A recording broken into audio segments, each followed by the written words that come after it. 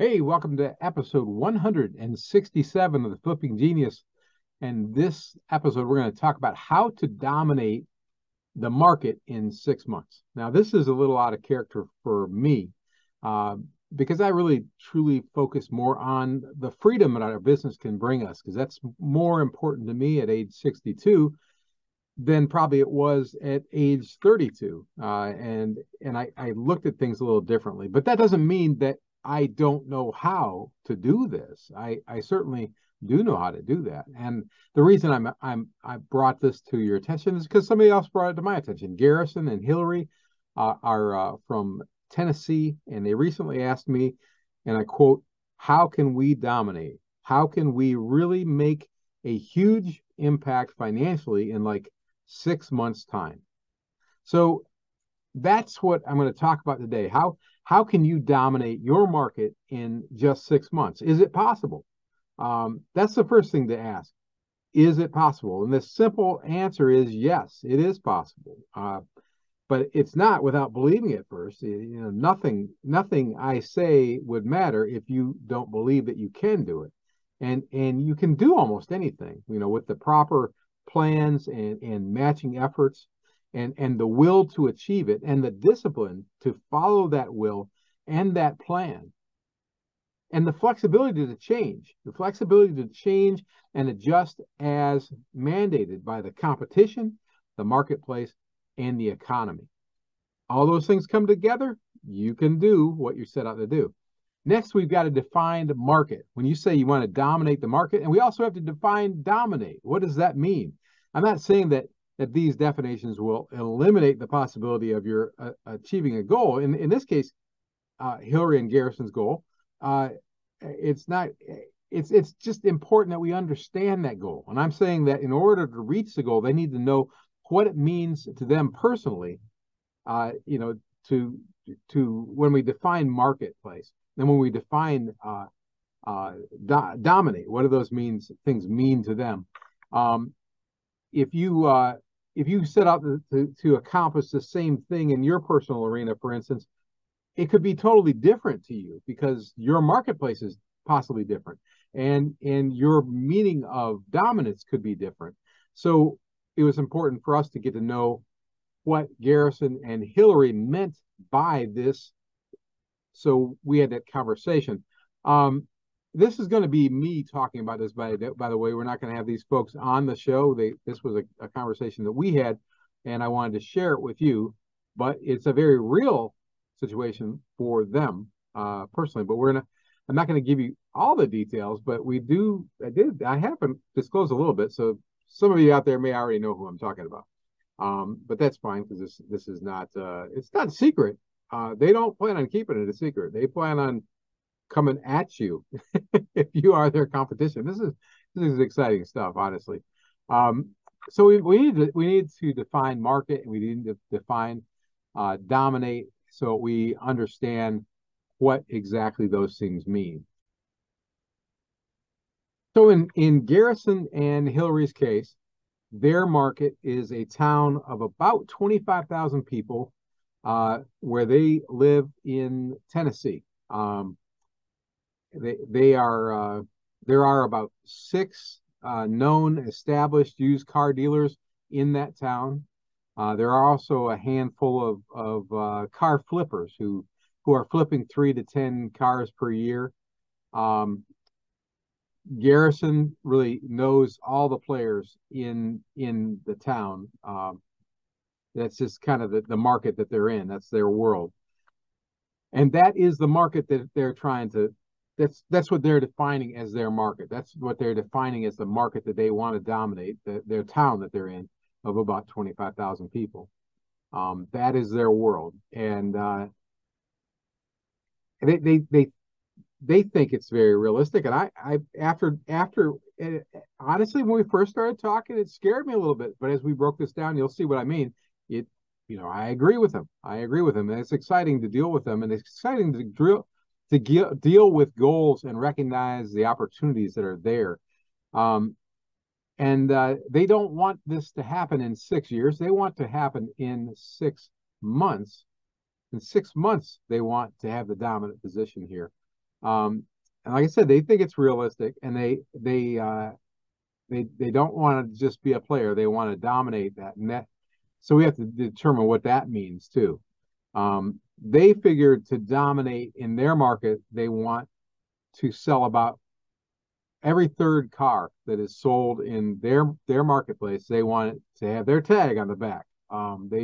That's how they see it. So one out of every three cars sold in their market should be coming from them within the next 6 months. Now, annually in America, we back up and take a look at what we look like as a country. Annually, there is about one used car sold for every 8.2 Americans. That's statistically, it varies a little bit, but that's pretty close to what it was last year.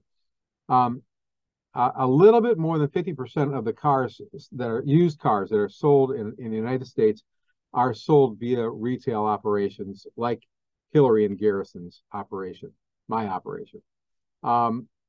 So a little bit like around 51, 52% are sold through retail. So it's about one used vehicle is sold via used vehicle retailers like myself out of every 15.6 Americans each year. So in Hillary and Garrison's case, in their town in Tennessee, they expect there will be about 1,600 used vehicles sold each year, 1,600. Which, so we've taken it back from the world to the country to their town, and that's the first thing. We're trying to identify what that marketplace looks like, and then we're going to identify what it means to be dominant. So 1,600 vehicles are being sold in their town on a annual basis. That breaks down to about 133 vehicles per month. So if being dominant in their town and controlling the largest percentage of the market, and as we said, Hillary and Garrison say that's about 1/3. They want to get about 1/3 of those sales. It comes to selling about 45 vehicles per month. Now, to me, that's still a lot of vehicles, but to a lot of you out there, that you already know that is a doable number, and it is definitely a doable number for these folks. So about one in every three cars being sold comes to 45 vehicles being sold in their market, and that in their mind creates a dominant position, and they want to be there in 6 months. Now, they want, like I said, they want all this to come to fruition within 6 months.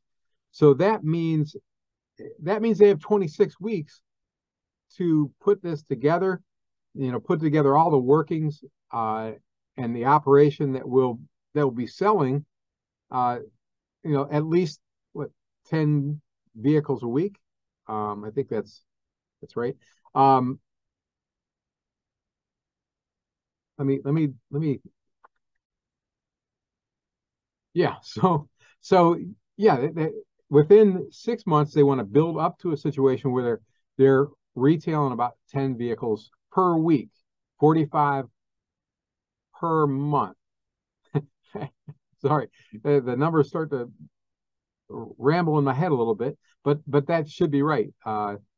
And now again, as we back up in the United States, and this number got to me because a lot of you know that I work in the lower scale, but the average cost of a used vehicle in the United States last year was $30,700.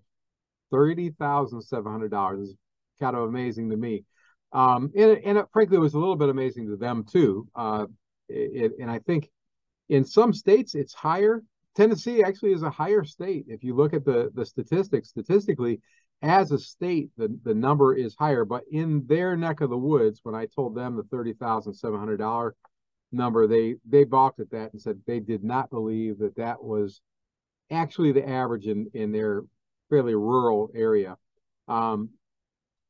And I think it's important to know what you're dealing with. In fact, they think that is probably close to double what the average is of the used vehicles that are being sold in their area. So if they're accurate, even at $15,000 per vehicle, if they're doing the numbers we're talking about, their gross sales will wind up being $675,000 per month. $675,000 per month. And that's at 50% of what the national averages are for a cost of a vehicle. But we're going with their numbers because they believe that there's a trend in their area for selling more of the vehicles that I sell for $3,000 and $4,000, and that brings that average down. They figure that they're, and I can't get into every number with them, so we have to use some of the numbers that they're using because they're already in this business, but they're trying to build. They calculate that they will need about 50% of their gross sale amount to be paid at the point of purchase. So they're estimating they're going to buy for $1 and sell for $2. Buy for $1, sell for $2, and of course they'll have costs to rebuild the vehicles and get them ready for sale. So 50 cents on every dollar that they're bringing back, they got to put out initially, and that's going to come to $337,500 invested every month in order to get to that dominant reality that they're looking for. Now, $337,500 sounds like a lot of money to this cat, but when you're trying to accomplish the goal that they're trying to accomplish, it is the necessity. That's where you've got to be. But you don't have to be there tomorrow. That's the key. You don't have to be there tomorrow. And their goal, they have to be there in 6 months. That's what they said, 6 months. So in 6 months, time, they want to be in a position where they spend $337,500. They don't want to spend it, but realistically, they feel like they'll have to spend it in order to turn that into the 675 at the other end of that. Now, frankly, it is a lot of money. But, on the positive side, like I said, they don't need to be there right away. And on the really positive side, it's when they get there, when they do get there, assuming that they can accomplish their goal of walking away with 20% net from every deal, which is what they believe they're going to spend about 50% to get into each vehicle. And they're going to walk away after each vehicle, after all their overhead, after all the expenses that they have to recondition the vehicles. They expect to walk away with a 20% profit from the vehicles on average. And that is very realistic, I believe. And that would net them, and here's the positive side, $135,000 a month in profit, or a total per year of $1,620,000 a year from their small town used car dealership in a little town in Tennessee where 25,000 people live. Now, I'll tell you what, you can live a pretty good life in a small town in Tennessee walking away with $1.6 million a year. And the crazy thing is you can do it. You can do it. You got to believe it. You got to perceive it. You got to plan it out. And then once you map it out, you got to do it. So the question, is it realistic for Garrison and Hillary to be able to do this, to make it happen? Well, let's break that down. Let's break it down, because I know some of you are probably thinking, Randy, you've gone over the edge, man. You are crazy. But let me show you why it's not crazy. So first off, we got to look at it. Is it possible to make this happen financially? I mean, it sounds daunting, but it is doable, and here's why. Number one, it's what they want to do, and it's something they are trying to achieve. It's not something that somebody else has dreamed up for them. It's not some franchise plan. This is their plan. And another thing is their personal situation. They have about $150,000 in liquid assets, in pretty much cash, some from some rental property that they cashed out of, and some other things they've recently sold, and just some cash on hand that they have. So $150,000 in their pocket right now has got them in a pretty good position. Now, it's not anywhere near the, what is it, $337,500 that they need every month to be investing, but they've got $150,000 ready to go right now. They also have excellent credit. That is key. If you're not already cognizant of it, you got to realize it, that having excellent credit makes a big difference as you move forward, especially if you want to do this Garrison and Hillary have excellent credit, and they have good relationships. We're going to talk about relationships in a little bit, but they can easily, and they've checked this out already, they can easily borrow $100,000 from a local bank just against personal assets they have. So that gives them $250,000 of liquidity right away that they can get started on this goal. And they do not, they don't have to be there immediately. They got 6 months to build up to it. So we're going to talk about that a little bit more too. Now, what about professionally? Are they ready to do this? They actually have a track record, as it turns out, in sales and marketing that could really set them apart of others in their community. They are in a small town. Things are fairly unsophisticated. That doesn't mean everybody's unsophisticated in a small town. Believe me, that's not true. There are a lot of wealthy folks that live in small towns that know what they're doing, but there is less competition there. And the cost of marketing and getting the word out is a little less. So that's a benefit. They do have the know-how, though, how to plan and how to follow through with a plan, how to purchase. They understand reconditioning, marketing, and selling of vehicles, and they have relationships already with good people in those areas.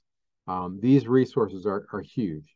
They have resources for reconditioning work, for the vehicles, both in mechanical and cosmetic body work and such, auto body, auto repair, detailing, as well as a work ethic. They also have some personal skills. Both of them have some skills that they can be used both in repair and in reconditioning. So they can get down and get dirty, and they've got a strong work ethic, strong backs, and willing to go to work. So those are really key. Are you willing to do it? We talked about the will to do this earlier, and they come down to it. They are willing to put in the extra hours and things to accomplish this. When you get the money on the line, you've got to do that.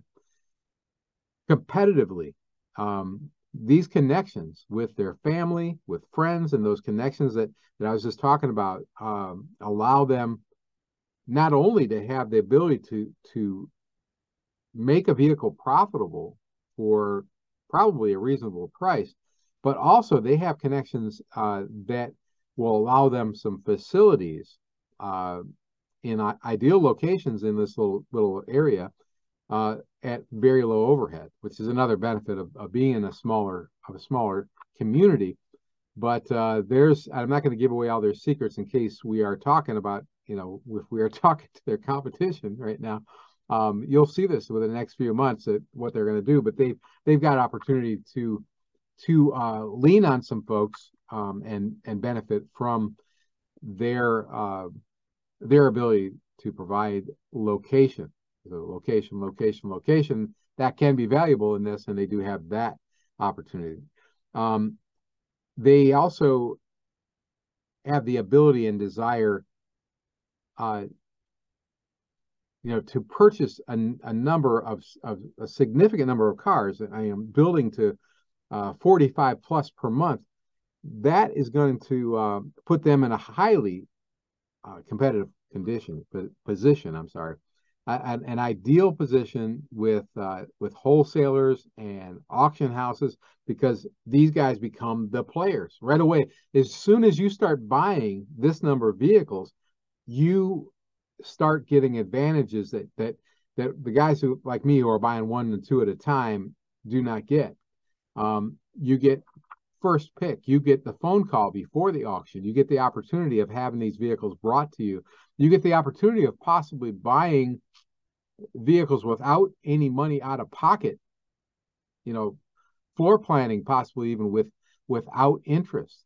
These are all different things, and we can go into a lot of these details down the road. We are not going to go into all of them right here, but the fact is that being a player puts you in a position competitively with the people who are trying to move a large numbers of cars, the wholesalers, auction houses, as well as individuals who want to sell their vehicle and don't want to deal with the public. They're going to come to you first because of visibility. So all three of those areas, financial, professional, competitively, they're in good shape to accomplish all these things. It looks like they're on their path, right? Uh, so realistically, yes. I mean, remember that old question, how do you eat an elephant? And the answer, we've heard this a zillion times, one bite at a time. And that is the same thing here. That's the same thing here.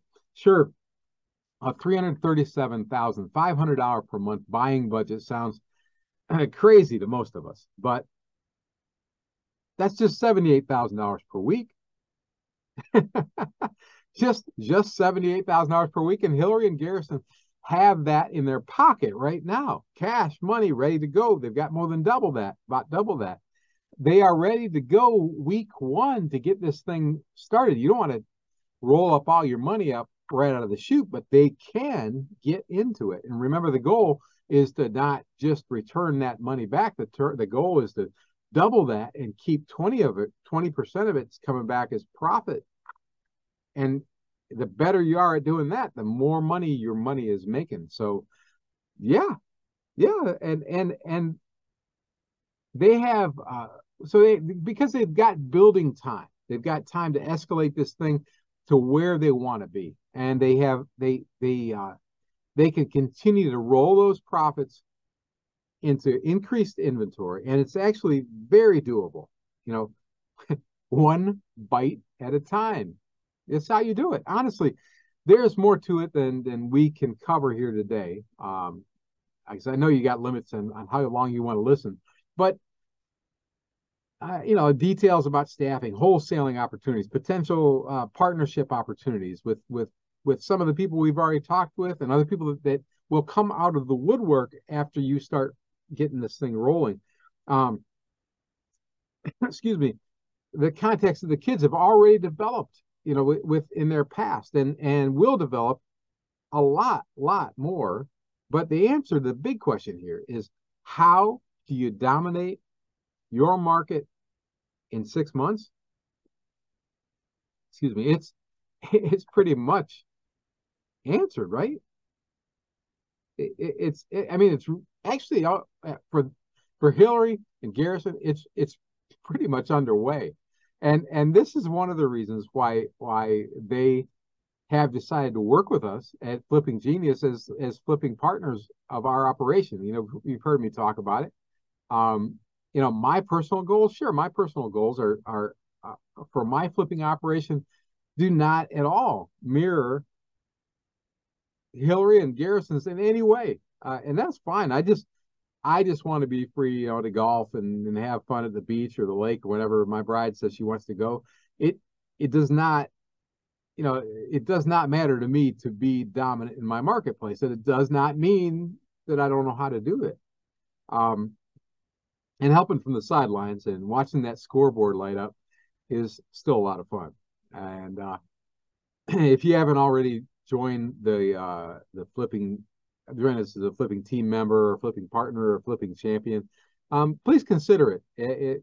We can help you too. And remember that the number one goal of the Flipping Genius podcast is and always has been to help our listeners and now our viewers make more money. And we'd love to help you reach your goals too. You can reach out to me at email at flippingquestions@gmail.com. Be happy to talk about what your plans are and see if there's something we can do to help you. Or write me at the Car Flipping Forum. You can find all the links to everything at our website, flippinggenius.com, flippinggenius.com.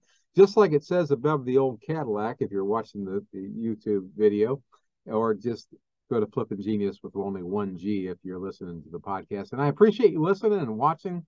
I appreciate you subscribing and being a team member and being a champion and being a partner of Flipping Genius.